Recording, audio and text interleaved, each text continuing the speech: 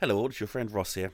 Just before the podcast begins, I just want to let you know I do have some rather glary technical issues in this episode. I've tried to cut them down as best as I possibly can, but you'll notice that we've had to cut the pod a little bit short this week because we just sort of ran out of time to do things and my mic was being a dick. As you can see now, it's being absolutely perfect because it's an asshole and it hates me, apparently. But I just wanted to let you know if you hear some kind of dodgy robot voices or me cutting in and out, I've tried to cut it out as much as I possibly can, but if you do hear it, that's what's going on. It's all a bit rubbish. But anyway, thank you for checking out the latest episode of the Fingerguns podcast. As ever, it is an absolute banger, and anything we said we were going to do this week that we can't do or didn't get around to, we will definitely jump on next week, and we're really excited to do that. So do check out next week as well. But until then, enjoy episode 212 of the Fingerguns podcast.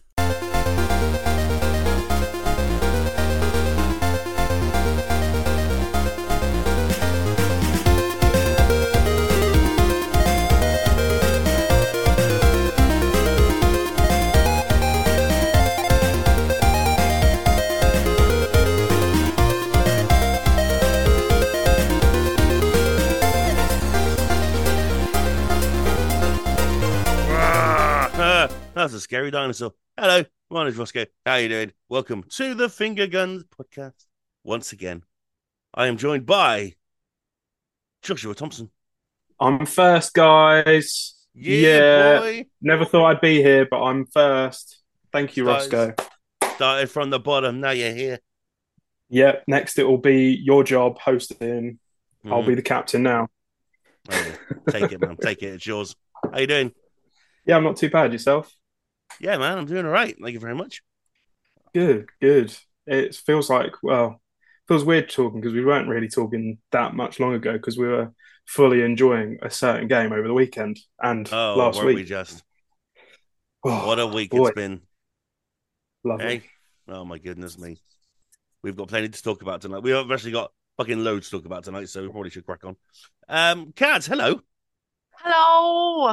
How you doing, pal? Hello. Okay, how are you? I'm doing very well, thank you very much. Good. What is with the accent that you've chosen to take on this evening? I don't know. It's like half baby voice, slightly 10% like Guten Tag. I don't know. Yeah.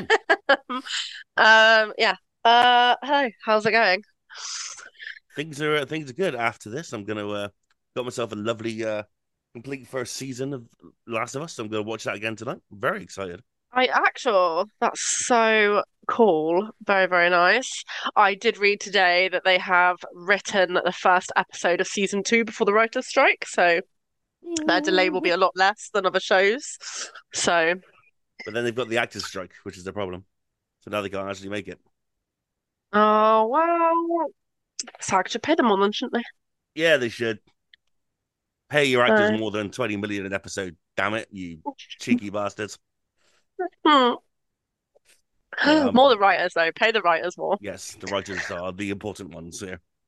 Yeah. That's Matt Damon picketing. What the fuck? Good for him. You're fine, Matt. Okay, just calm down. Sorry, I can't take it seriously. And Miles Thompson. Hello there. Hello there. How are we? Fab. I'm super. Thanks for asking. How are you? Fabuloso. Yeah, excellent as well. Thank you very much. We've been having fun this weekend, haven't we? What a weekend it's been. God, the best. I feel Cat's been missing out, to be honest. I would agree with that sentiment highly. Yeah. It's not for a lack of trying. But... Yeah, I mean, it's not like we didn't make an effort, you know. Believe me, we've tried. I'm so sorry I didn't play Shoot Dinosaur with you. Just completely not interested. Just nope, don't want to play it. Noped out. Yeah, noped out. Just like how Miles noped out of watching Mario with me, so now I haven't seen Mario. Wow, Miles. Yeah. I'm not sorry. And he noped out seeing Sonic 2 with me, and I haven't seen Sonic 2 yet. So let's not start the noped out game because I'm fucking better at it, Miles. So fair. Some couples counselling, maybe. Sometimes you just got to do things, you know. You've got to do things as a couple. I'll tell you a story. Just almost Mario. One of my previous partners, Jay, who some of you may know, she was really into theatre and she worked for a theatre company and stuff, and so we used to get tickets for shows, and we went to this thing which can only be described as a living nightmare for me because it was immersive theatre, and this is theatre where it's not on a stage, it's in a derelict building, and you walk around the building and things are happening on different levels. I have been part of one of this and I love it. I love it so bad, Ross. But for me, as an anxiety-ridden adult, I understand that it's all acting and stuff, but it's when you get pulled by one of the actors into a room and then sat down and then told a monologue to your face for 5 minutes. And I'm deeply, deeply, deeply uncomfortable with this. And I still to this day have nightmares about it. And when we got to the very top of the building, nothing happened. Like, it just wasn't worth it. And Jackie, that's a shame. Jackie, bless her heart, she was like, I really loved it. I found it really, really emotional and stuff. And I just couldn't see that side of it because I was so uncomfortable the whole time. And I really, really wish I could. But the point is, I did it for her. You know what I'm saying? Good for you, man. Good for you. So you can go and see the fucking Mario movie. Jesus Christ. I have been an actor in one of those immersive theatre things. It was called Cerebellium, and it was a long, drawn out, interactive, derelict board. Like very similar. It was all televised at one point as well, and it was very, very fancy. And I fucking loved every moment of it. I had to wash people's hands, and then as they were washing their hands, touch their hands and make them really uncomfortable. So you'd have hated my one because I purposely had to make you feel really uncomfortable and try and trick you. It was all about the human psyche. So we had to each actor you came across would test your human psyche in some way and test your illusions as well. There were different rooms with different illusions and different sensory things as well that would cut off a sensory. It was fucking great. It was amazing, but it was really uncomfortable. You'd have hated every second of it. But anyway, Miles, go see the fucking Mario movie with me, man. It's the same thing. It's close to an interest that you have. This is fucking gaming. I'm not asking you to go see The Little Mermaid or Barbie with me, am I?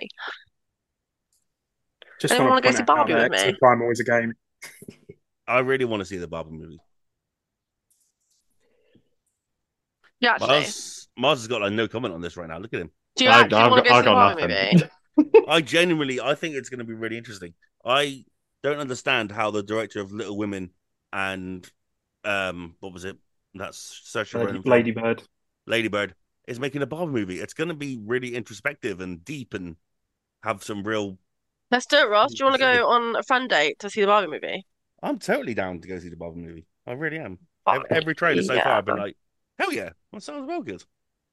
And I feel that Mars is judging it before seeing it. Which is not something the Mario movie or the Sonic movie. We wouldn't even watch the Sonic movie. The Sonic movie actually slaps. The Sonic movie slaps so hard.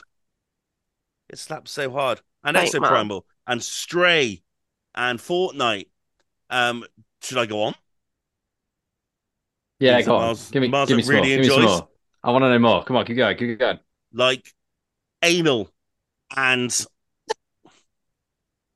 Wait. Yeah, the lesson learned is to try new things, people. Yeah. Pegging.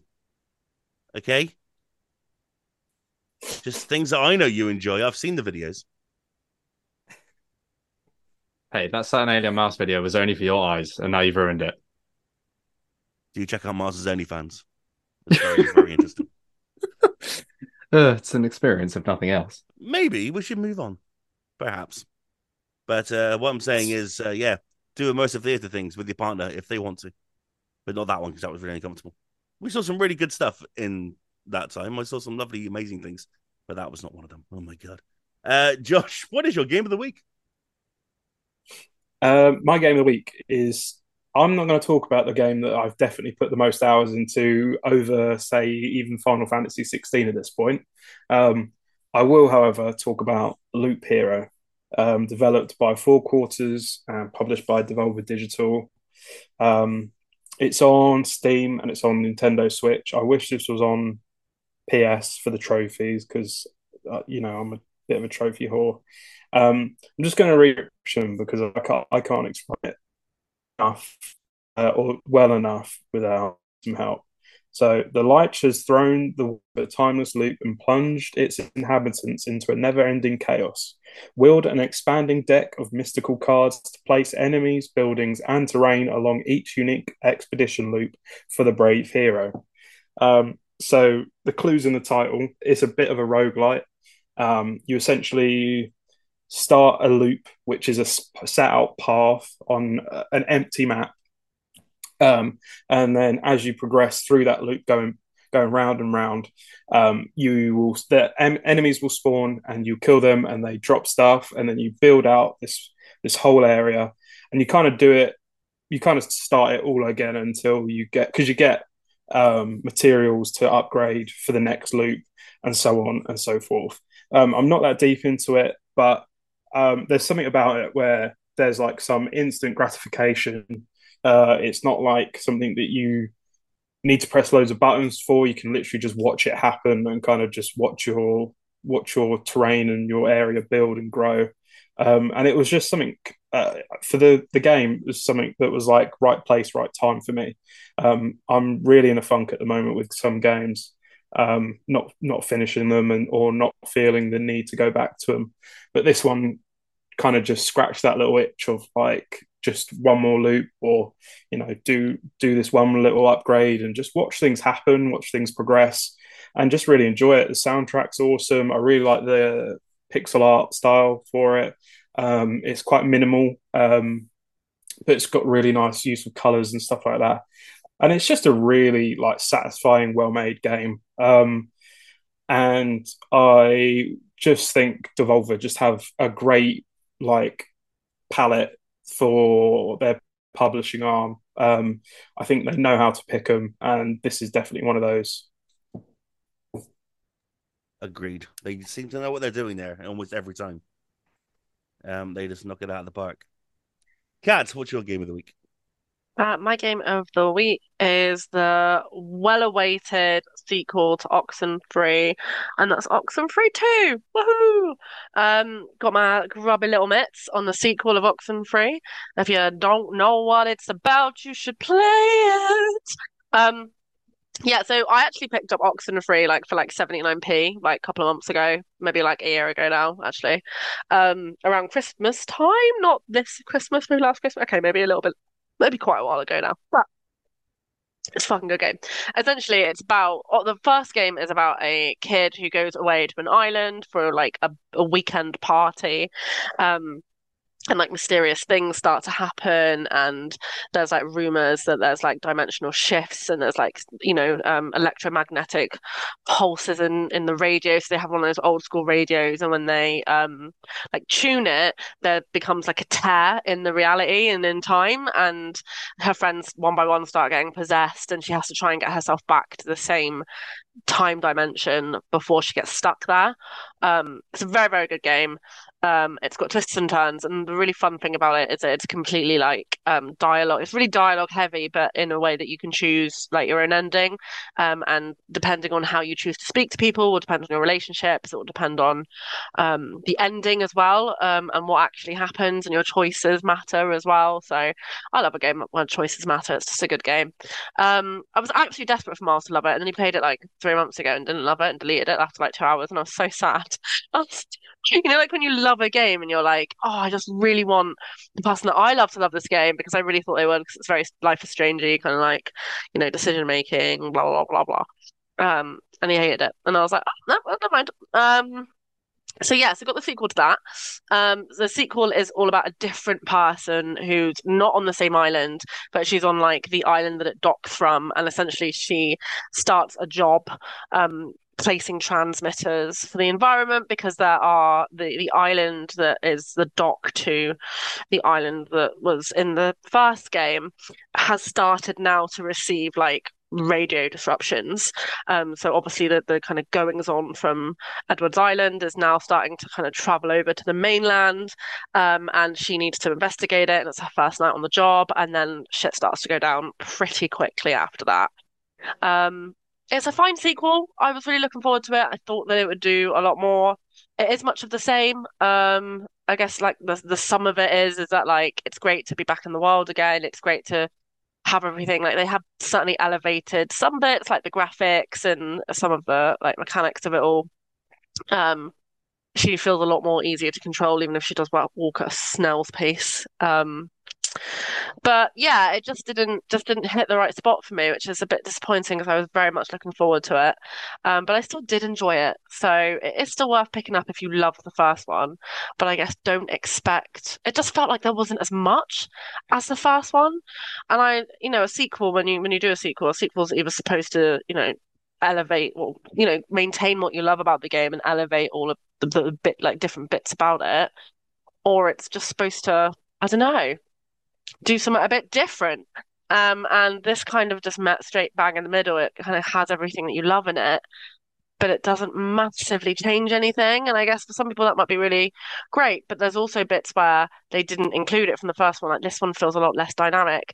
In the first one, there's a whole playthrough you can do where you don't say anything, and all the characters are really receptive to it. They're like, "All right, don't say anything then. All right, then that's rude." And then and you can see the relationship start to shift per scene.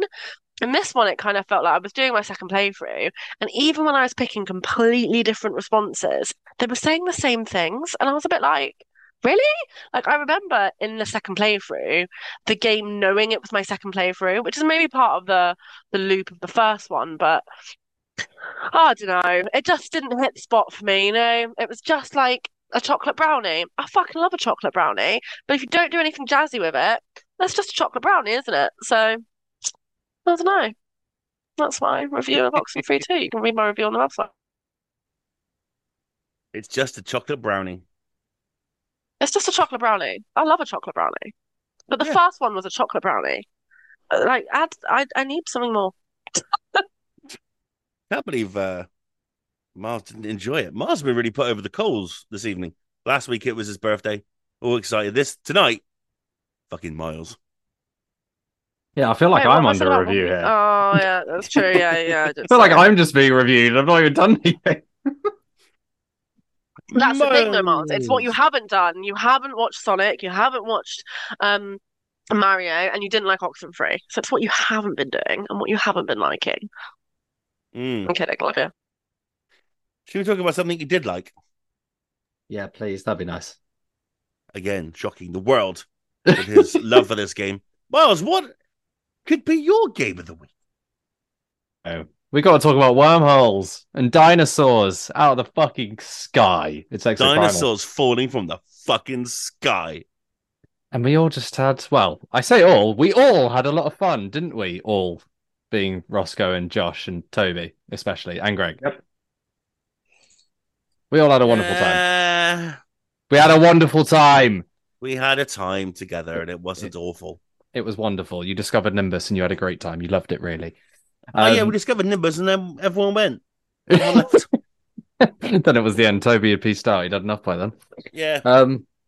Yeah. Exoprimal's a rather difficult one to explain, simply because this is a game I have come to the conclusion is pure Marmite, in that people who enjoy this kind of chaotic, very dumb and silly type of online game are going to absolutely adore, and everybody else who doesn't like that is going to absolutely despise the existence of this game, as we kind of discovered by myself and Josh thoroughly enjoying the game and being able to kind of get wrapped up within the meta of it and the different class systems, whereas others are very much not keen.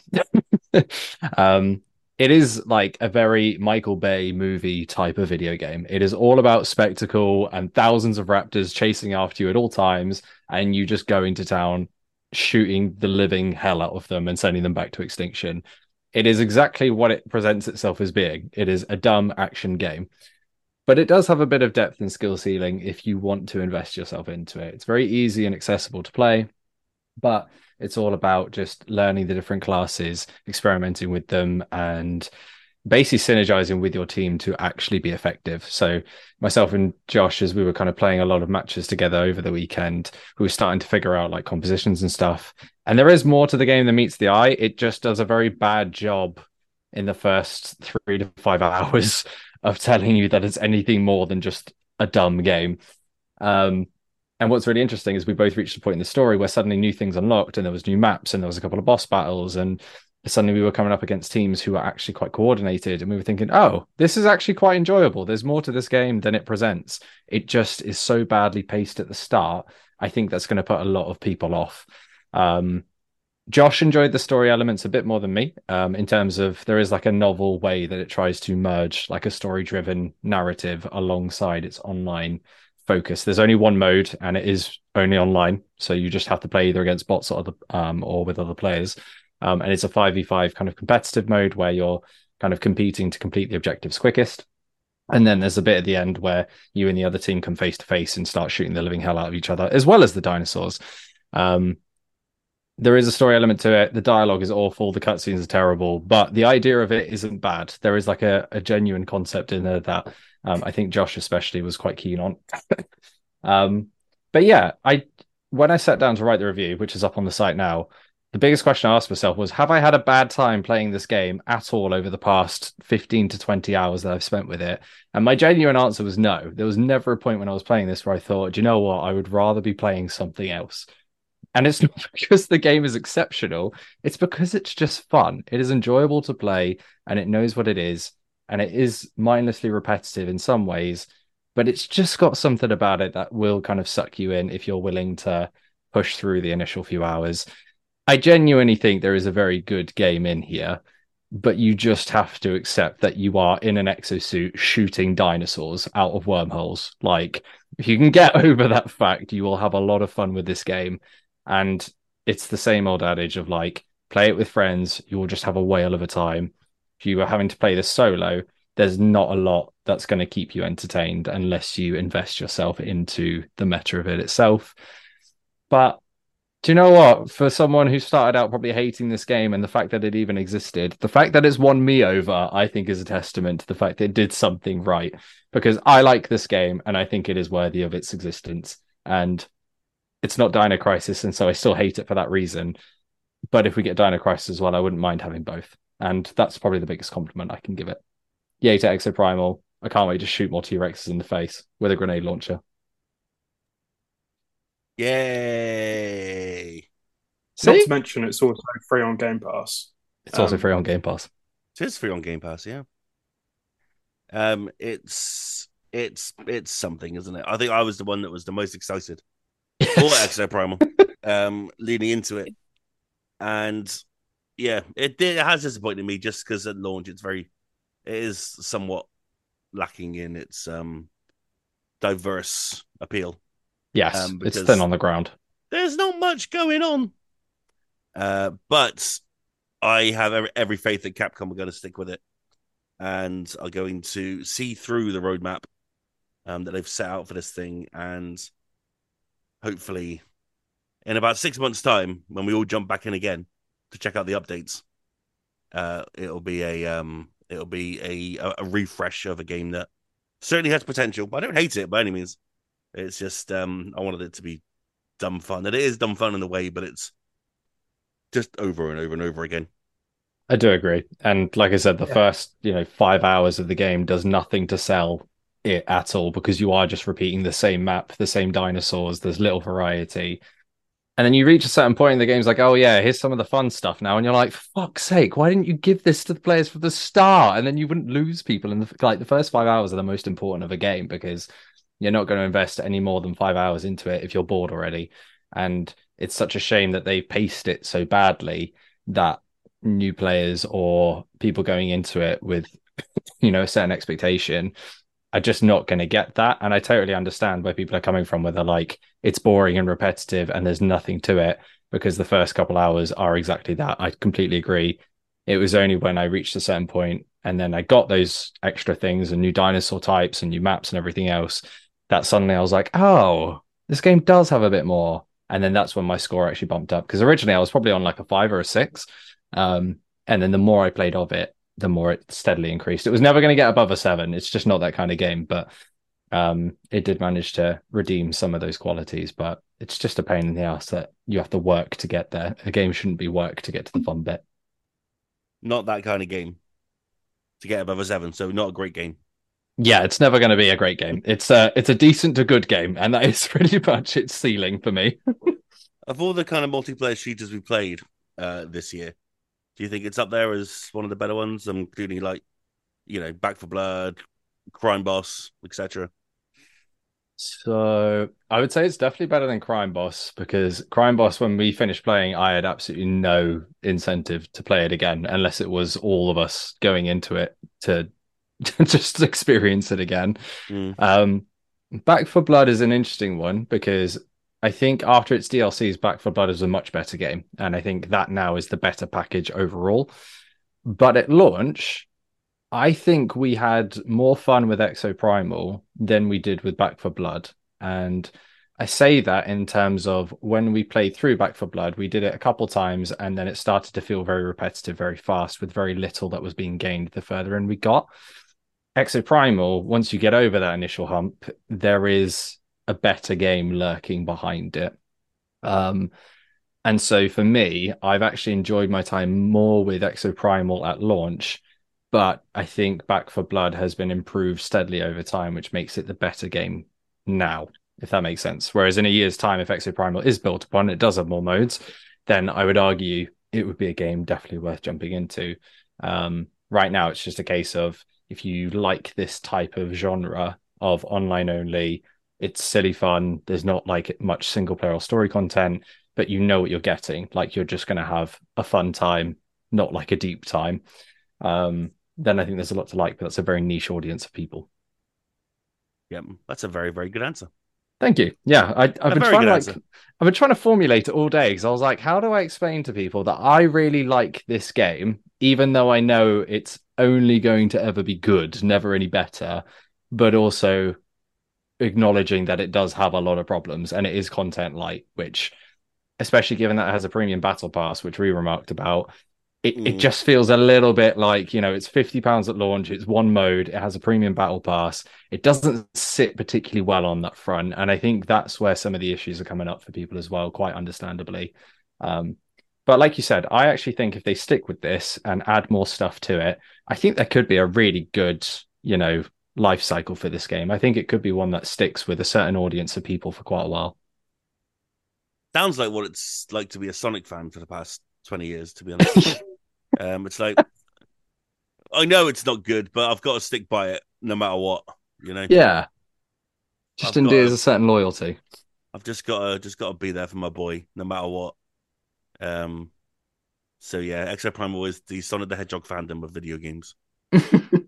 So it's the Michael Bay of video games, and it's the Sonic the Hedgehog fandom of video games. I wonder what else we can compare it to. Yeah, absolutely. Well, my game of the week is I've only really played Fortnite and Exoprimal this week because I've been at work a whole lot, so I don't really have a lot to add.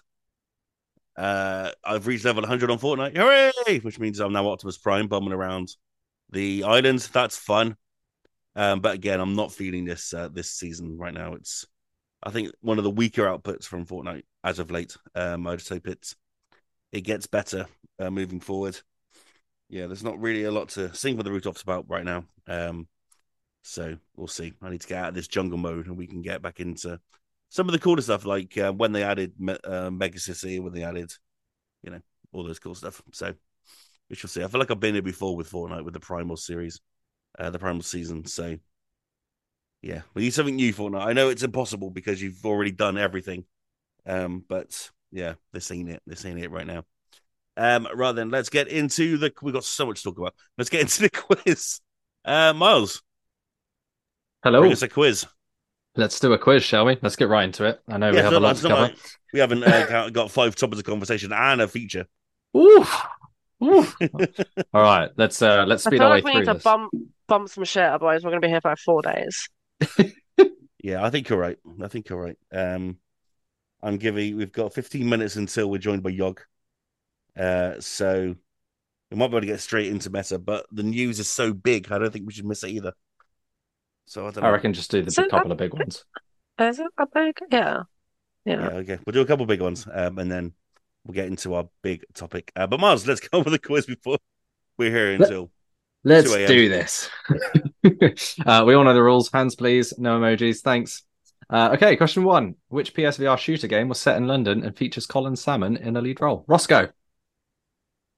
Blood and Truth. Yes, correct. Yeah. Well done, sir.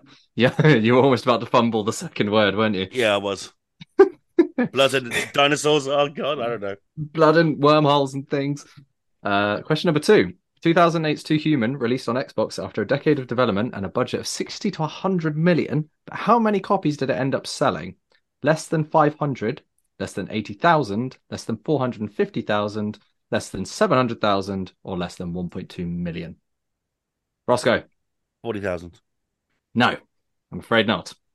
Well Josh. done, Too Human. Oh, did you say less than 80,000? So 500, 80,000, 450,000, 700,000, or 1.2 million? Probably 450,000. No, I'm afraid not, sir. Cat. Okay. 80,000. I'm afraid not either. It ended up selling just shy of 700,000 copies, which for a game with a budget of that high was quite the flop indeed. And I'm pretty sure it was the end of that entire studio. Damn. It was meant to be such a good game as well. Question number 3. What are the group of characters called in Persona 5? Or the gang, I suppose. Damn, I was going to say, I thought someone would know this. I have never played Persona. No, never. The It would have been gay, like the college kids Oh, of yes. life or something. Oh, Josh has got it. Go on, Josh. It's the Phantom Thieves. It is indeed the Phantom Thieves. Well done, sir. Oh, that sounds familiar. Yeah. I was like, steal your hearts. No, that's what they say. No. His name's Joker. Well done, sir. Question number 4. Rainbow Road is a track from which famous Nintendo series? Oh my god, Kat, you were first. Mario Kart. It is indeed from Mario Kart. Well done. Which one? No, I said from which series. Everyone. Which upcoming 2023 video game is based on Pinocchio and weaponized machinery? Oh, Roscoe, you just beat the punch there. Fuck. Lies of P. It is indeed Lies of P. Well done. Excluding remakes and remasters, how many Leisure Suit Larry video games have there been? Jesus Christ. How dare you mention his name? Josh. I know. 12. No, I'm afraid not, sir. I will go for the closest score at the end. Roscoe? 6. No, I'm afraid not. It is not 6. Kat? 5. Oh, I'm afraid not. Josh was the closest. There have been 10 games excluding remakes and remasters. Oh, God. I bet including there is 12 because I just know the whole amount, definitely. Yeah, with all the remakes. I think it's 13 with the remakes and remasters too. I will give each of you up to 1 bonus point if you can name a title from one of those 10 games. Josh. Magna Cum Laude. That's so funny. Love that. All right. Kat, you have your hand up? Isn't one called Looking for Love? That's like the tame one. Oh, I might have to check that. I didn't actually pull it. Wait, so mine isn't one? No, yours is 1. Yes, I thought so. Jesus. I said up to 1 point each. Okay. I'm sure that Looking Kat, for Love was the one that Ross was? just recently did. Looking for Love, wasn't that the one that Ross just recently did? I don't think it was called that. No, it was not called that. It was a. It is a title. Romance love simulator. Oh, there's a brilliant one here that could be used. Yeah, Kat, you get that point because that is the title of one of them. Thank you. Roscoe, you can have a go if you'd like an extra point. I don't want to say it publicly share that I say it the name of Leisure Suit Larry game, so I'm going to politely decline. But there's Leisure Suit Larry in Land of the Lounge Lizards. I will accept that. I will accept it. You'll accept it because it's a correct answer, Miles. Thank you very much. Yep, I will. I will. It's not the answer I wanted from you, but it is the answer I will accept. I'm not going to let this go. There's one called Wet Dreams Don't Dry and Wet Dreams Dry twice. Yeah. Oh yeah, is that the one that Ross did? It is indeed the one that Ross did. Yeah. Wet Dreams Dry twice. Amazing. The fact you said that. The fact you said that, and I went, I've never heard of that. Shows how little that game had an impact on me because I reviewed it and I've never heard of it. I'm pretty sure your subtitle for it would like actually made me proper laugh. Like, you know, when you gutturally laugh at something at your laptop and you kind of feel a bit embarrassed afterwards. I'm pretty sure I read your subtitle of it and I was like, couldn't stop. I remember one of them wasn't horrible. It was bad, but it wasn't like a fucking disaster like every other one. Yeah. I feel like the one that I said was like probably maybe the most risque one. I feel like it was in like a very similar time to that Playboy the Mansion game, where it was Yes. like just looking for that sort of edgy, like boobs on TV game. It was So like 2004 or 2006, I think, when that one came out. So, yeah. yeah. What an age. What a time. I hate everything. Question number 7. Star Wars Knights of the Old Republic became quite famous for its plot twist, where it's discovered your playable character is actually who? Josh. I don't know the answer. Darth Vader. No, I'm afraid not. Cat. Chewbacca. I thought you were going to say Jar Jar Binks, to be honest. That caught me off guard. Oh, God. Ross, would you like to go? It's wow, you not didn't even have the Chewbacca. dignity to tell me. I was going to say. No. Right or wrong. Yeah, no, no. It's a missile gonna die. That's a terrible impression of Jar Jar Binks. I mean, yeah, it was an effort. Oh, okay. Just on the Um, old Google. Jack Quaid. That right. Thought you were going to say like Jack the Ripper, and I was going to be like, Mm. I'm Jack afraid not. White from the White Stripes. No, I'm afraid Denzel not. Washington. Oh, close. No, not close. It's actually Darth Revan. Darth, well, of course. Yeah. I don't know who the fuck that is. Oh, come on. You call yourself a Star Wars fan. I call myself a fan of Star Wars. He's Yeah, the he's the founder of Sith Empire Trademark Corporation. Did you know that David Tennant is in Ahsoka as a lightsaber builder? Oh, that's cool. damn. What a cool job. Yeah, I know, right? what a role that is. Appeasing the people that have played the games that kind of tinker with the lightsabers. Yeah, imagine his agent calling up being like, look, I've got this perfect role for you. Oh my God, what is it? You're going to build lightsabers. Yeah, fuck yeah, I'm in. Apparently he was in Rebels doing it. It was a voiceover. And now it's in live action. So anyway, yeah, a lot of people little from fact about Ahsoka. Rebels are in it, aren't they? I think. Loads of people, apparently. Fair enough. Question number 8. Which stylistic to-the-beat hack and slash game was released in 2023 by Tango Gameworks? Oh, what's it called? Oh, fuck. What's it called? Oh, fucking hell. Oh. That's going to really, really bother me. Roscoe. It's not Metal Hellsinger, is it? No, it is not Metal Hellsinger. Oh, that was one I was thinking of as well, to be fair. Can you repeat the question? Sorry, Cat's just put her hand up, so I'll let her answer first. The only other one that I'm thinking of now that Ross is Hi-Fi Rush. It is indeed Hi-Fi Rush. Well done. Although, oh my God, I'd never have gotten that if Ross hadn't gone first. So to be fair, I owe that point to Ross a little bit because I was thinking of Metal Hellsingers first. I'll take it. That's my point. No, thank you. No, fuck it. No, thank you. Riff of the neck throw dancer, but it's not even out yet. But it's similar vibes. Yeah, it's in the mind. So good. Yeah, I thought that'd be a nice one to bring up again. I don't feel like I got enough attention when it came out. Such a good game. Great game. Question number 9. In the world of Days Gone, what are the zombies referred to as? Roscoe. Fuck! I know. What are they called? I don't think they're referred to as fuck, I'm afraid. Walkers? No, they're not referred to as walkers, I'm afraid. Walkers. Dwackers. No, I'm going to have to move you on, I'm afraid. Fuck. Josh, you're next. Freakers. Freakers is indeed the correct answer. Okay, stupid last 6 one. out of 10 game. How fucking dare you? Before Roscoe, be very careful. How dare you? I was just thinking then how fucking criminal it is that they haven't asked what Sam Witwer to be Deacon. Anyway. In the sequel, it's never going to happen. Series? No, in the Netflix series. Is there going to be a Netflix series? There's going to be a show, yeah, and I don't know if it's Netflix. It's either Amazon or Netflix, but they've announced they're doing it, and then they've admitted that they haven't reached out to Sam, and Sam's admitted that he hasn't been asked to do it, which I think is fucking criminal. He doesn't have the luscious hairstyle. Like, you're not going to Pedro Pascal this one. It needs to be Sam Witwer.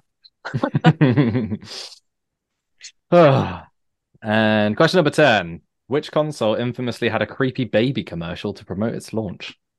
Oh, Roscoe. That was the original Xbox. Oh, was it? Well, that wasn't the one I was going for. However, if you are right, I'll wait, no. Point. There was a advert for the original Xbox that was banned because it started with a baby giving birth, and then it goes its entire life whilst flying through the air, turns into an old man, and then lands at a grave, and it wasn't allowed on television. Oh God, that's the one I'm thinking of, but I'm assuming that's not the right one. That wasn't the one I was looking for. However, I'll see what the other answers are, and you're not wrong, so I'll give you the point unless my answer was gotten. Kat. Okay, go for the PlayStation. Which one? 3. Wow. Damn, came in clutch for the guess there, didn't you? Shut up. Really? Yep, correct. That was through genuinely. I nearly said 1, but then I was like, oh, I don't know. And yeah, that's interesting because I would have also gone for Xbox first, but I don't know. Maybe Creepy Baby Life. What's the creepy commercial? It's basically like a baby in this like white empty room, and like there's just a TV with a console, and the baby's just like staring at it, and I think it's like a doll baby. But it's just super creepy, and everyone was like, "What were you doing? Like, what was Sony thinking?" Okay. Like, it was already an overpriced console that nobody was going to buy, and then they released like a creepy commercial to celebrate it, and everyone was like, "Okay." I literally have never heard that before. Look it up. It's horrifying. Today has been pure guesswork from me. Yeah, fair play. So in the interest of, we had a 2-way tiebreak, I'm actually just going to make it a 3-way tiebreak and give Roscoe that point for the other advert, which was also a baby advert. No. I was wrong. No, I want to make it a 3-way tiebreak. So we have a 3-way tiebreak now. Because you're all on 4 points. Terribly unfair on Josh and Kat. So we're going to have a straight to the death question. Are we ready? What does that mean? Okay, go on. Are they all straight to the death questions? That's already up. Just means whoever gets to it. And it means if you put your hand up, I'm killing you. Damn. Oh God. Okay. Right. Who is Lara Croft's companion buddy in the reboot Tomb Raider trilogy? Kat. Jonah. It is indeed Jonah. Well done. Wow, you went for a theme there, didn't you, Miles? Oh, cover me. Wow. Oh, wait, now we're just saying it's biased because I'm a Tomb Raider fan. Okay, all right. Do another question. Go on. If Miles asked a Sonic question, what would you say? I wouldn't ask a Sonic question. If go on, do a different question then. Do a different question. No, we're moving on. We got loads to do. No, I'm not having a pay win. No, fuck that. I ain't being fucking accused of being winning because I've got because I'm being made out to have 5 games in my archive. Right, different question, please. Right, I'll take the win. Yeah, I'll just give it to Josh. I'll take the pity win.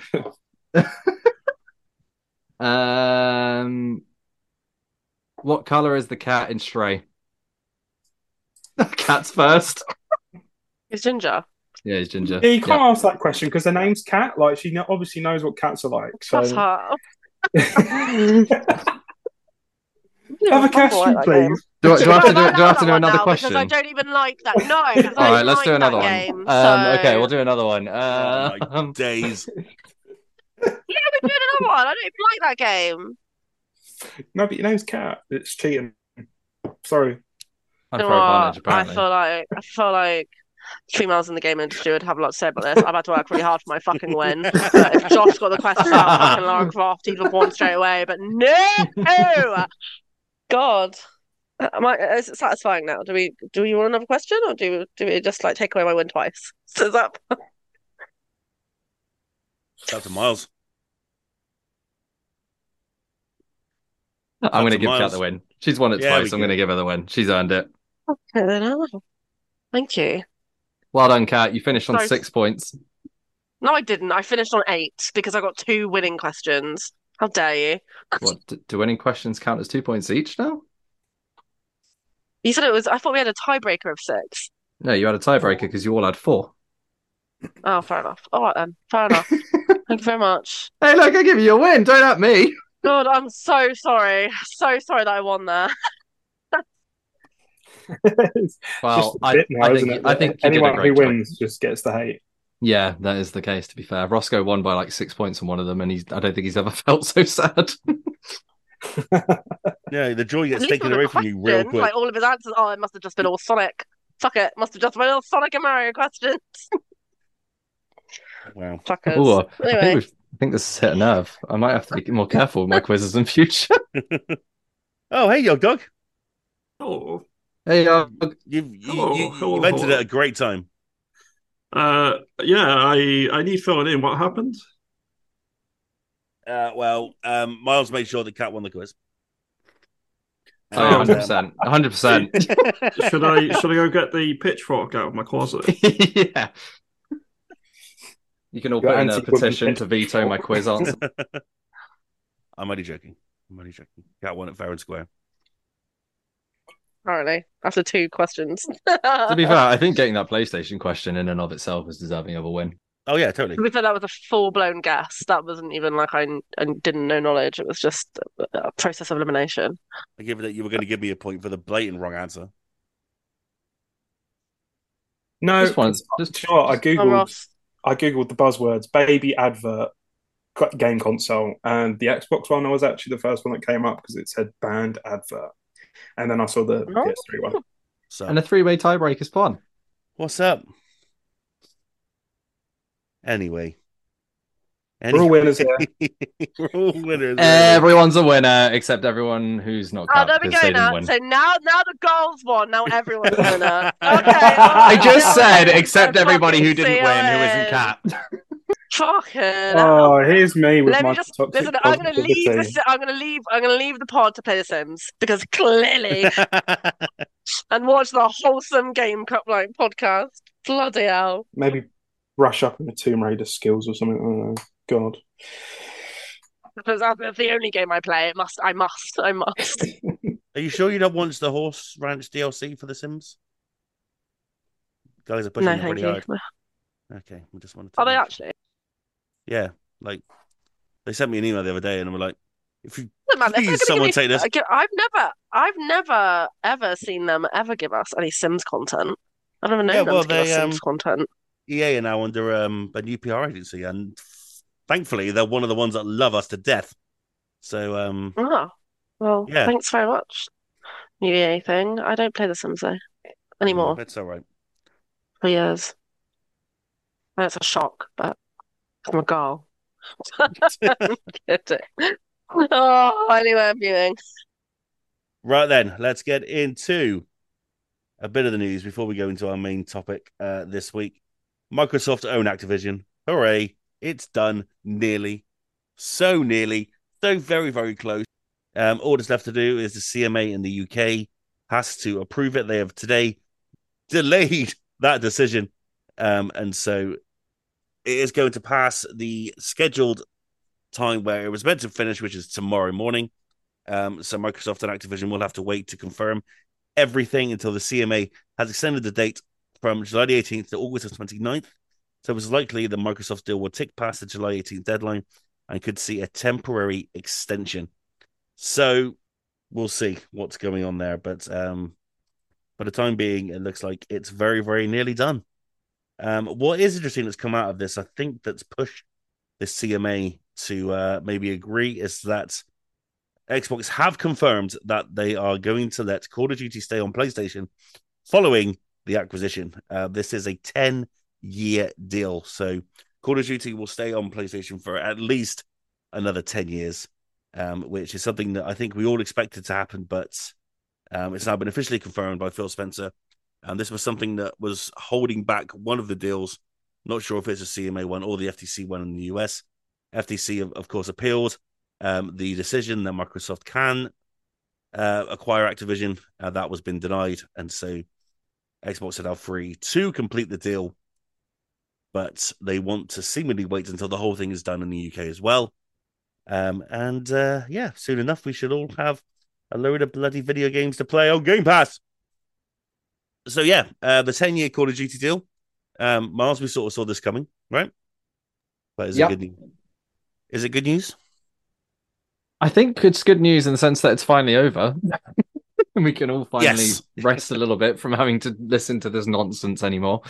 I think it's been interesting seeing it play out and how the different organizations have kind of challenged Microsoft. And I think one of them was on its cloud streaming. That's why the UK was very much against it initially, which is interesting that that's been shored up by a 10-year deal for Call of Duty, even though cloud gaming services was the problem, supposedly. And I think in America, it was wanted to still be blocked, but it's kind of just gone through the courts and they've said, no, screw off kind of thing.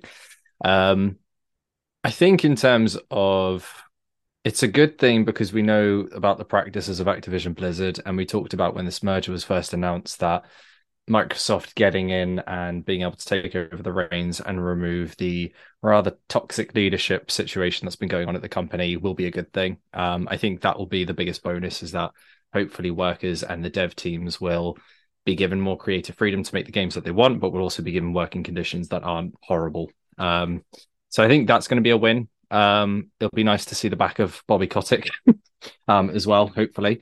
I think in terms of games, obviously it's a massive win for Microsoft to get games like Diablo, Call of Duty, Candy Crush in terms of the mobile market.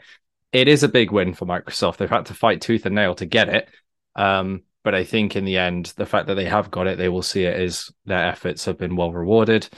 The 10-year deal is basically, I think, Sony's placeholder to either bring Bungie in line over the next few years to become a first-party publisher or developer, rather, so that they can create their own franchise, which can match or at least try to generate some of the audience and the funds that Call of Duty does.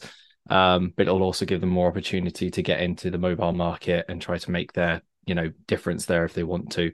It just buys them time. And I think that's what they're trying to do, is just give themselves enough time as possible to create competitors. Or maybe they're hoping that Call of Duty will run out of steam in the next 10 years because of its numerous number of releases. But I think for players, it's a good thing, because all of the previous Call of Duty games going on Game Pass, there might even be a fresh influx of players for older games who people still adore, and they get the chance to play them again, and there'll be new communities and more people able to access them, and that's never a bad thing. So I think there's positives and negatives to it. I think the competition argument still holds some merit of, is there really a Call of Duty competitor? However, I do feel like Sony have their own lineup of first-party published developers and games that are, as strong as anything Microsoft can produce. So yeah, the proof is going to be what Microsoft do with all the resources now, what they do with the IPs, with the teams. And if nothing else, hopefully the lovely people working at Activision who do all the hard work and generate all the money get to actually see some of those rewards and be treated better. I think that'll be the main benefit if it all goes through. But yeah, I'm just glad it's all over. Glad that we can finally move on from this stupid thing that we've been talking about for over a year. And yeah, what a massive pile of money to throw at a company. Microsoft aren't playing around. It is a lot of money. A lot of money. Just too much money. Too much money it is for pretty one crazy. man. But there we go. Microsoft have done it, and they've got it more or less over the line. And yeah, Call of Duty remains on PlayStation. Nothing has really changed, except all the money now is going to go to Microsoft instead of Activision. Yep. And that's pretty much it. One thing that has changed, though, I'm going to get Cat on this one, is they've confirmed that Call of Duty is staying on PlayStation, but they haven't said anything about other IP, such as your boy Spyro, your boy Crash. It looks like all future games in that mold will be on Xbox. How are we feeling about such things? I feel like they've been a thief in the night and stolen my pet, my pet dragon. I'd be really surprised if they continue to hog Crash. I think Crash, if it stays like COD, I wouldn't be surprised at. I'm surprised there's not more fight for that to happen. Maybe there is behind the scenes, just because of the fact that Crash literally started on PlayStation and has been one of the biggest series in gaming. Um, Arguably. So, yeah, I'd be surprised if they completely pigeonholed Crash to Xbox, especially as they've just come out of a multiplayer cross-console game. Um, I wouldn't be surprised if they do keep IPs such as Spyro just to Microsoft now, because there is no point, there's no benefit to them now of sharing every single IP out, because otherwise, what would be the point of buying them in the first place? Um, to just have them still on every console. Like that's their pull. That's what they wanted their pull to be.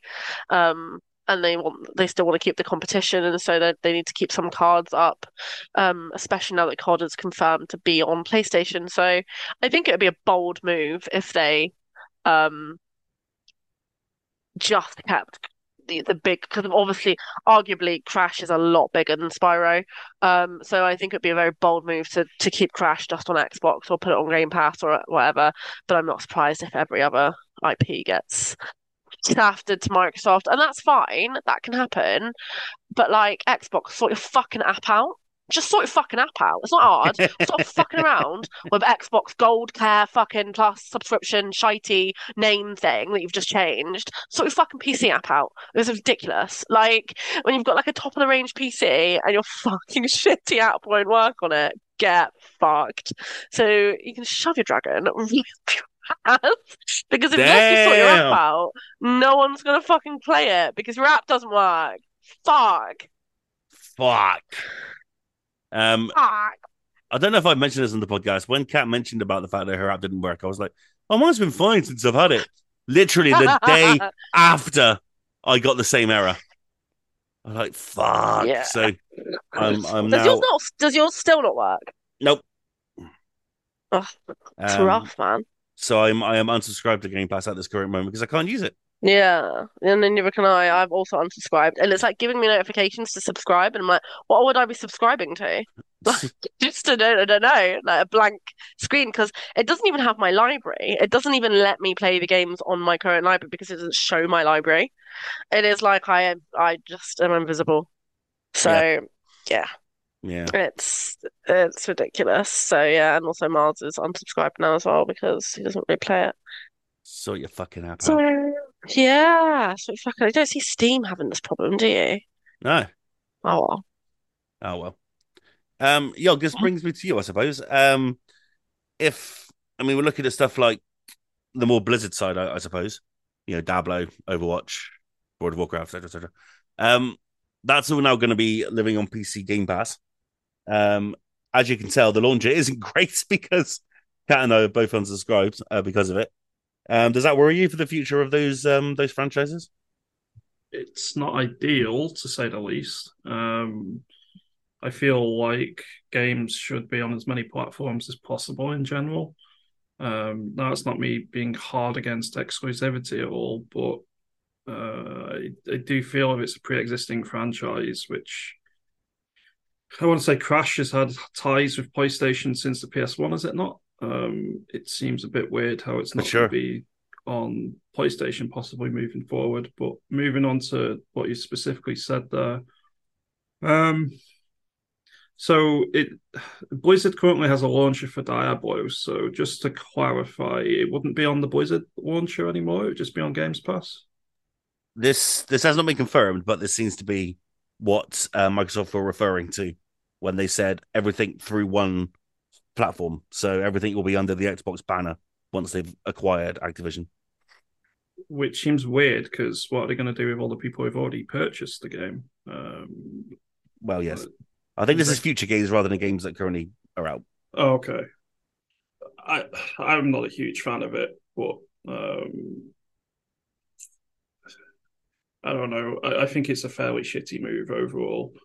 It's like if someone asked me to move all my Steam library over to or any future games from Steam over to Epic Game Store, as an example. I mean, I've been resisting using that for years and years. I tend to just like having all my games in one library, or maybe a couple of games on another library here and there. Like I got gifted Diablo 4, so I don't have that on Steam. I don't like having to then worry about yet another marketplace, but I guess that might just be me being awkward because I'm always awkward. So yeah, I'm not a huge fan. I'm not exactly enthused about it, but I don't know.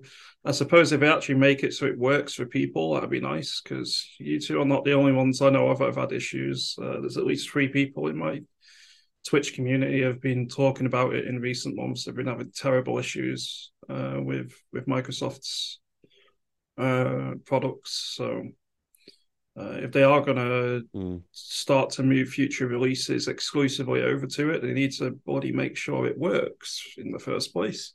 If someone's bought something and can't access it, then it's pretty fucked. So they need to prioritize that first, and then worry about trying to draw people onto their services using exclusivity agreements and so on. Yeah, it's yes.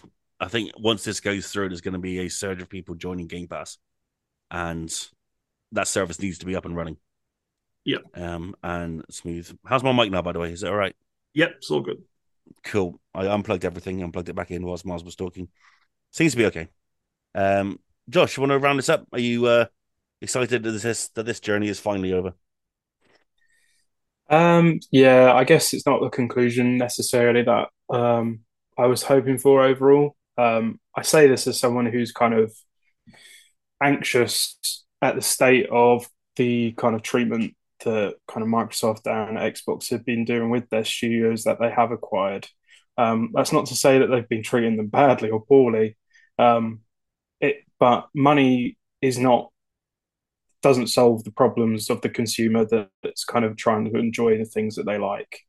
Money solves the people that get paid, and they don't normally give a shit about the games. They just give a shit about the money that they make.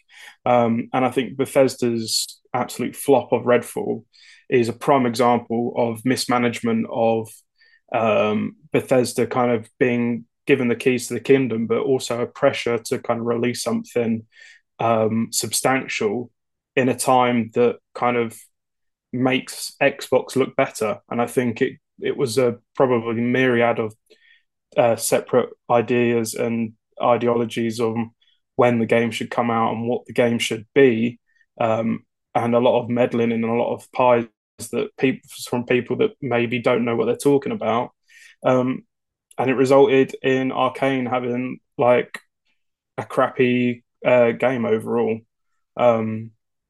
And I'm yet to believe what Starfield has got to offer is truth and fact, and not another Cyberpunk 2077 at launch.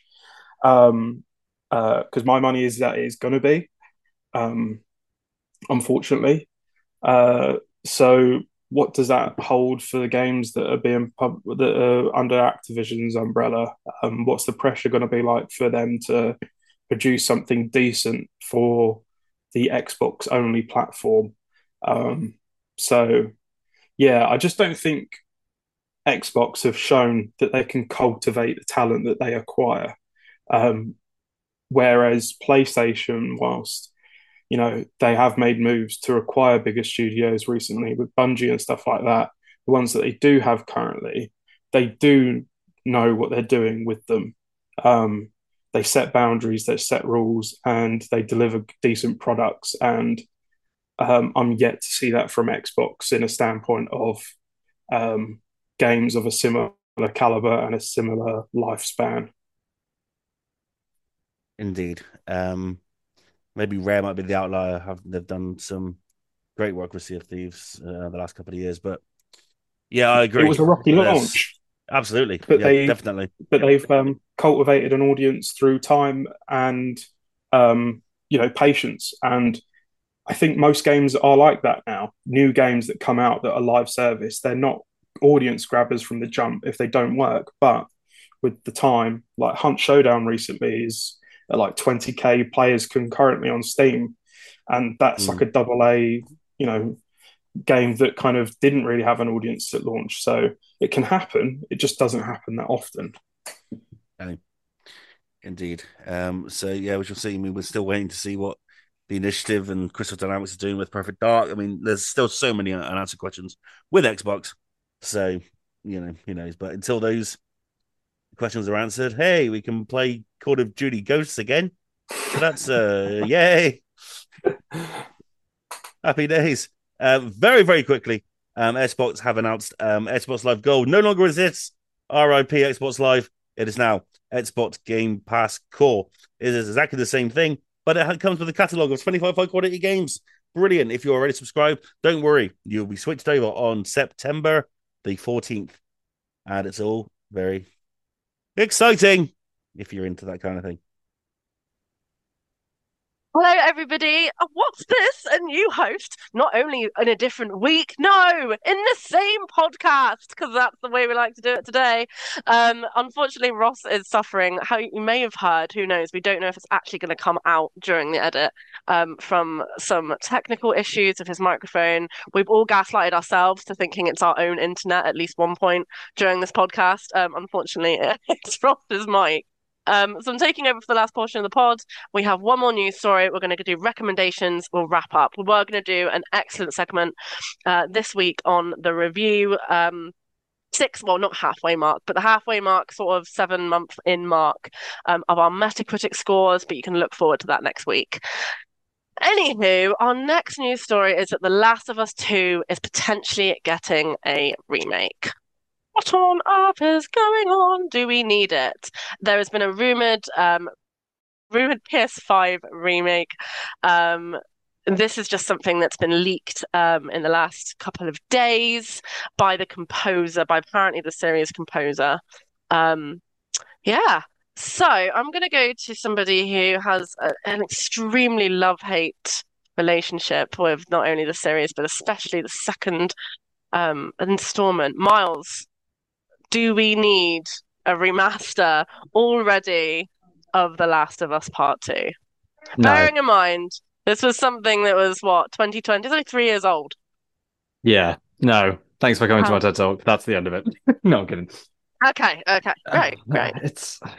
It's difficult because one of the things in remaking The Last of Us Part 1 meant that, as I think Roscoe touched on this when it came out, of the remake of the original one actually now looks better fidelity-wise than the sequel, which creates now a new dissonance of they wanted to bridge that gap of when you played the original Last of Us, the graphical change was quite a big one into The Last of Us Part 2.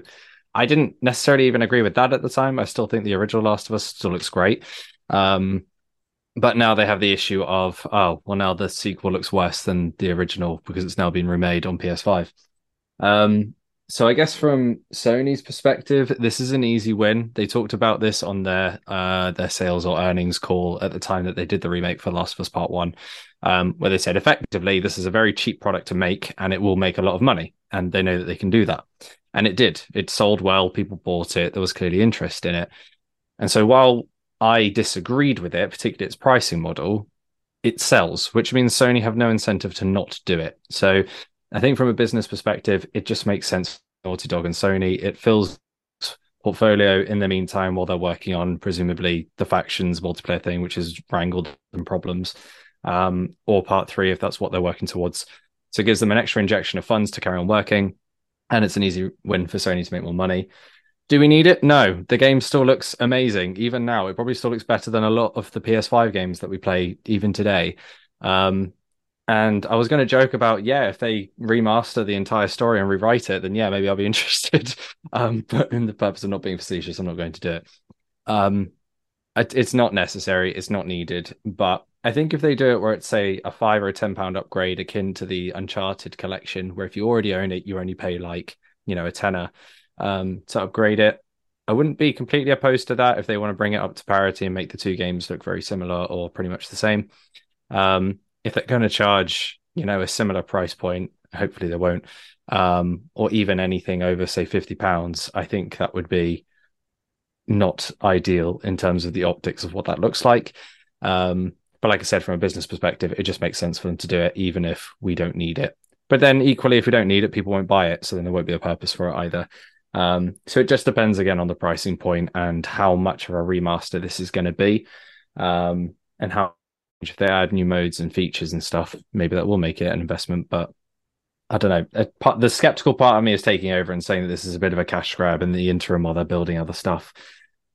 But a part of me kind of wants to be hopeful that maybe it's going to be a genuine upgrade and they're not going to charge 70 quid for it again. And that would be quite nice if they did. So yeah, we'll see. I won't be playing it anyway because I didn't like it the first time. So Yeah, no, absolutely. We've had a lot of conversations on the pod about, Sony being very obvious that they're very businessy at the moment. They're not necessarily in it for the fans, which is strange considering their slogan about playing it for the players, what the fuck they say. Josh, as someone who has just recently played through The Last of Us Part 2, excuse me, and someone who's watched, well, I guess you watched Steph play through it, played a little bit of it itself, and kind of watched that story again. You probably have the most recent knowledge on what it looks like, what it plays like. Do we need it? And if we do need it, or if you would want it, would you play it again or something? We definitely don't need it. However, I definitely would play it for another platinum. um, it's interesting because the way the composer Gustavo Santaolalla, oh God, that is an Santaola. There you go. I'm never gonna repeat that. Thanks, Miles. He said that in the old version, I would be there. However, this new version, you can make me play certain themes, which, it's a very minor thing that's kind of added into the game. Santa Lola. No, you've tricked me into saying it again. For fuck's sake. Yeah, if there's more little things and trinkets like that, that just makes it a bit more of an interactive experience and more of a.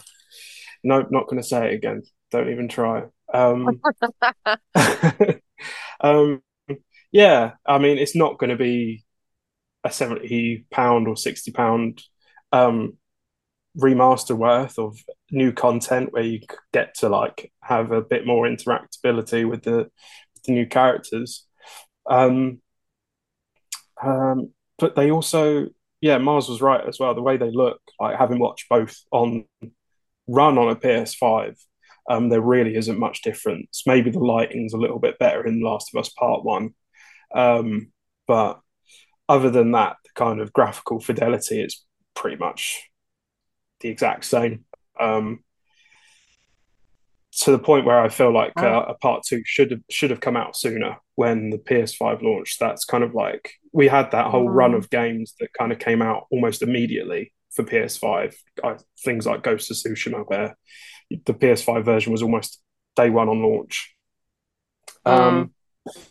So who knows? It's a cash grab. Maybe multiplayer's costing a lot more than what they bargained for, and they kind of need to make more money. Also, Neil Druckmann is president now of Naughty Dog after being just a developer for him. Now he's all the way up to being president. So, yeah, congrats to Neil Druckmann. Kind of now he's at the top of it all. Happy to see him there. Happy to see what other games are going to come from Naughty Dog in this now new era of it. And I know there was murmurs of a part 3 with kind of supposed casting calls for characters. So we'll see.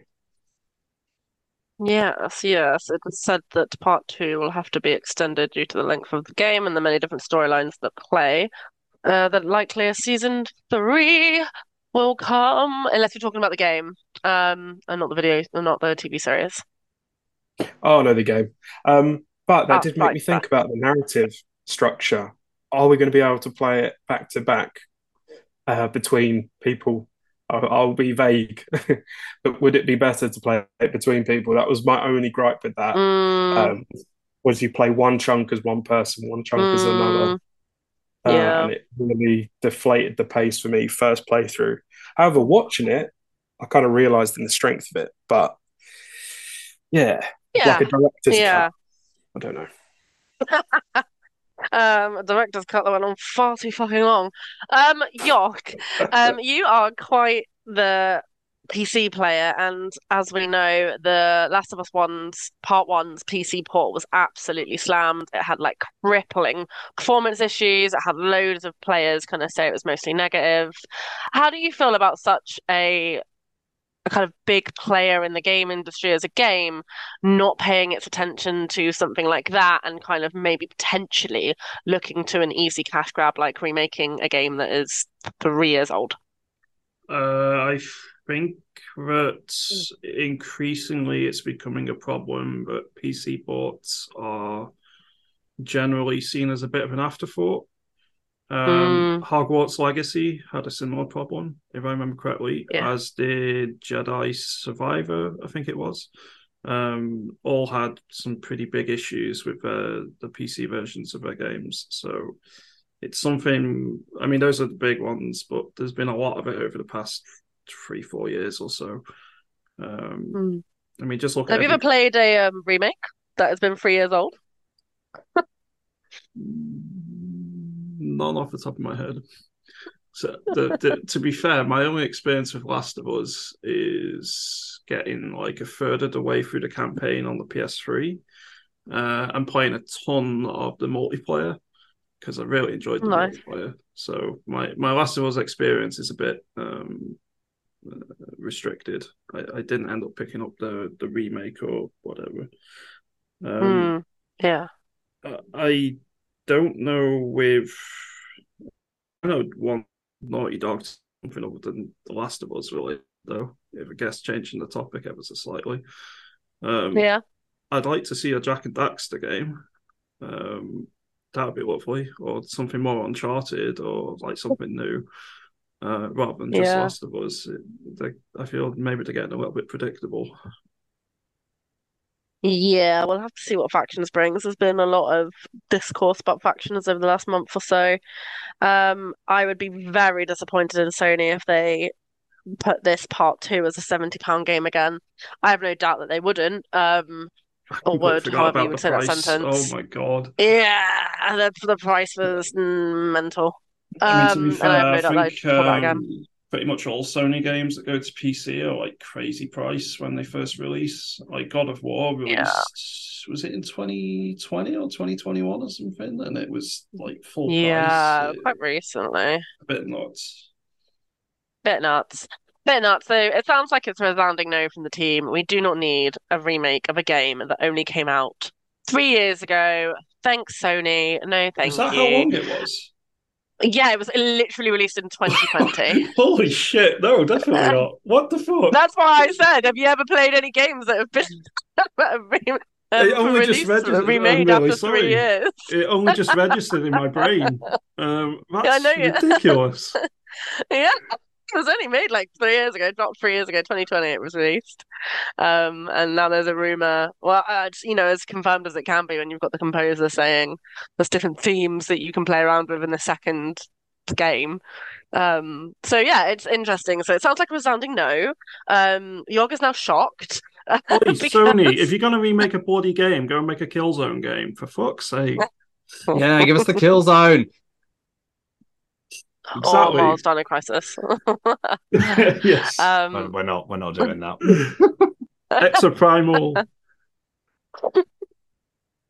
Right then, we were going to do a little bit of a Sonic piece in the name of remakes. I'm not going to do that to Ross. I can't have him sit here in this chat not being able to contribute to Sonic, especially when Mars is going to go, I don't care what Sonic game they remake.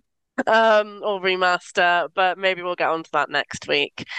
Because it is time for our recommendations, and that means that whatever we've been listening to, playing, watching, touching, whatever it might be, going to over the last week, and we liked it, we want to recommend it to you. And I'll do what Ross does, whether that be a mug, a phone, a mouse, a box, or a perfume. If we liked it, we'll recommend it. Marv, what is your recommendation of the week? I kind of got stuck on recommendations, so I thought I would recommend the Dead by Daylight board game. We got the collector's edition We haven't played it yet. I know, but how cool is it though? It's very cool, but like it's And you can sick. DC at any time with no aesthetically. consequence. There's no ban for DCing the board game. It's really cool. It looks wonderful. It's got all the different maps. It's got every character. It's got every killer, except for all the licensed ones. They're not allowed those ones in the board game. And it's just got a really cool kind of idea behind it, and it's very awesome. I almost want to go like full Warhammer and like paint it. Yeah, do it. That would be pretty dope. Do it. Yeah, because all the characters and all the gens are in there, and all the hooks are in there. Yeah, like, yeah, maybe. That's a project. Okay, it will be done. So aesthetically, you're recommending the Dead by Daylight board game. I'm recommending it on the basis of the board. The actual box it comes in is dope, and all the pieces look awesome, and the maps look cool. I don't know how it plays, but it's cool. If you like Dead by Daylight, you'll like the board game because it looks like it. Yeah, there's so much to it. Absolutely. All right. Well, TBC on how it plays. We'll get back to you on that one. Josh, what is your recommendation of the week? I kind of came with nothing at the moment. I've really not done much apart from Exoprimal and work and a bit of Loop Hero. I did, however, watch a Netflix documentary called Into the Deep, the submarine murder case.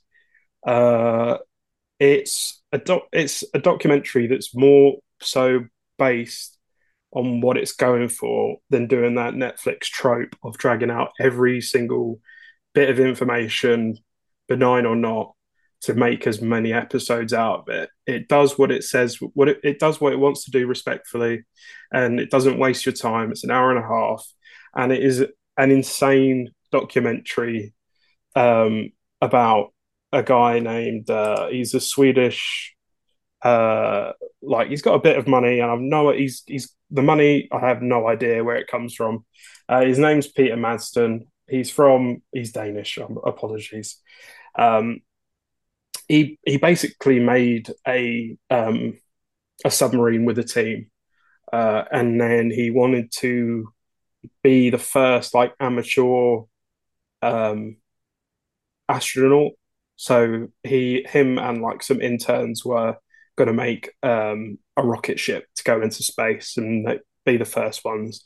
There's a lot more to it. There's really, really dark foreshadowing.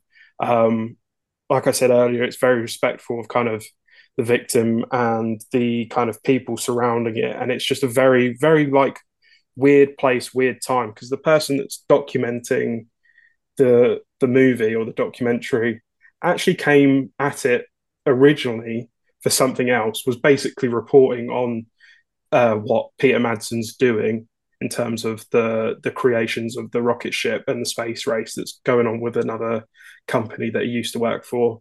And it turned into this, which is really unexpected. But yeah, it's kind of just, yeah, it's something to, I don't want to say too much because kind of the pieces that they put together in a way is like the best part about it. Very nice. Very nice.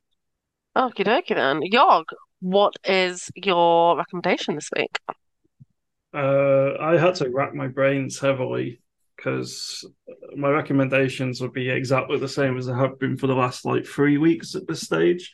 I'm very predictable at the moment. However, I have been reading a bunch of background stuff for BattleTech again recently. So I guess I am just going to recommend the BattleTech universe as a whole if you like big, giant, stumpy mechs in what's quite a more grounded universe compared to something like Warhammer. Then BattleTech is probably your go-to. It's also much cheaper to get into. There is a board game where like a lance of mechs, which is like 4 or 5 models, which you only need a couple to actually do a game. It's like 30 quid, whereas Warhammer, you'd be lucky to get an army for under like 200, realistically. Oh my gosh, that's crazy. Yeah, it's far cheaper. and there's tons of online resources for free. There's Sana.net, which is like where like a vast repository of all the background knowledge for the game and stuff. And plus, just seeing giant robots stomp and shoot at each other is pretty cool. So there's also a video game, but there's a few. There's Mech Warrior, but the one I'd most recommend is a turn-based strategy game called, well, funnily enough, just called BattleTech. It's excellent, and there's mods for it once you've completed vanilla game, which add a whole level of complexity. Rogue Tech, and I can't quite remember the name of the other one. Is BattleTech Advanced 3062 or something like that. Like the best mods out there. So yeah, I'd just say BattleTech. Like, go give it a look. See, just spend 5 minutes reading about it. Give it a little look. See whether you'd like it. Love it. Love. What is my recommendation? I very recently checked out the game demo on Steam for Noir Play With Your Food, or Noir, no, Now Play With Your Food, which I don't know if you've seen it. It's actually been on the PlayStation Store and like quite a lot of storefronts for a long time, and it hit a lot of the showcases last year, where it's like this ASMR-y food playing, like fucking around with like random food. It's kind of like a really big interactive screensaver. And I just jumped into the demo because I was intrigued. And it's very like ASMR-y. I did a couple of levels, and there's one level where like you just pop popcorn with the controls, and you can pop them to different like degrees, and then you've got like different things that you can do to them, like you can set them on fire. See, even talking about it, because it was very relaxing, it makes me yawn. You can freeze it, you can play with gravity, you can chuck it all up in the air. It's just strange. It's just a really strange experience, but like it is like almost like digitally playing with slime. That's the only way that I can describe it. Is it's very playful, it's very stress-free, it's very like exploration-y, but in a sense of like you're exploring the food itself, not really like anything to do with the level. It is just like different keys on your controller will drop different foods of that like level. And then you have like power-ups. The power-ups can freeze, play with gravity, shoot up in the air. It's random, man. It is random. I did read somewhere it was going to be 30 quid, and I was like, oh, it's definitely not worth 30 quid. It might look very sharp, but it's probably not worth that price point. But I now can't find that anywhere, and I remember seeing that a long time ago. So maybe they've amended that price. But that is my recommendation of the week. Very, very nice. Okay, well, I guess that's everything from us. Thank you all so much for listening to this podcast. Thank you for bearing with and the technical issues. Don't forget, if you want to follow us, you absolutely can. Absolutely everywhere. Just check the link tree in the bio, in the description below, to find us in all the places possible. If you want to follow us on Twitter, you can at FNGRGNS, or you can follow us individually. You can do that as well in the description below, where you'll find all of our handles, except for Miles, who's smart and doesn't have Twitter. If you really like what we do, you can subscribe to our Patreon for $1 a month, which keeps the podcast alive and kicking on its various podcast services and keeps the website nice and shiny. That's it, though. We'll be back very soon, as soon as next week, and we can't wait for you to come back for that, and we hope you do. But until then, it's goodbye from Josh Thompson. Goodbye, everyone. It's goodbye from Mr. Yog Dog himself. Hello. It's goodbye from Miles. Oh, well. And it's maybe goodbye from Ross. Can we get a goodbye from Ross? Nah. Oh. Bye. There we go. It's goodbye from me. I've been Actually Cat, and we will see you next time on the Finger Guns podcast.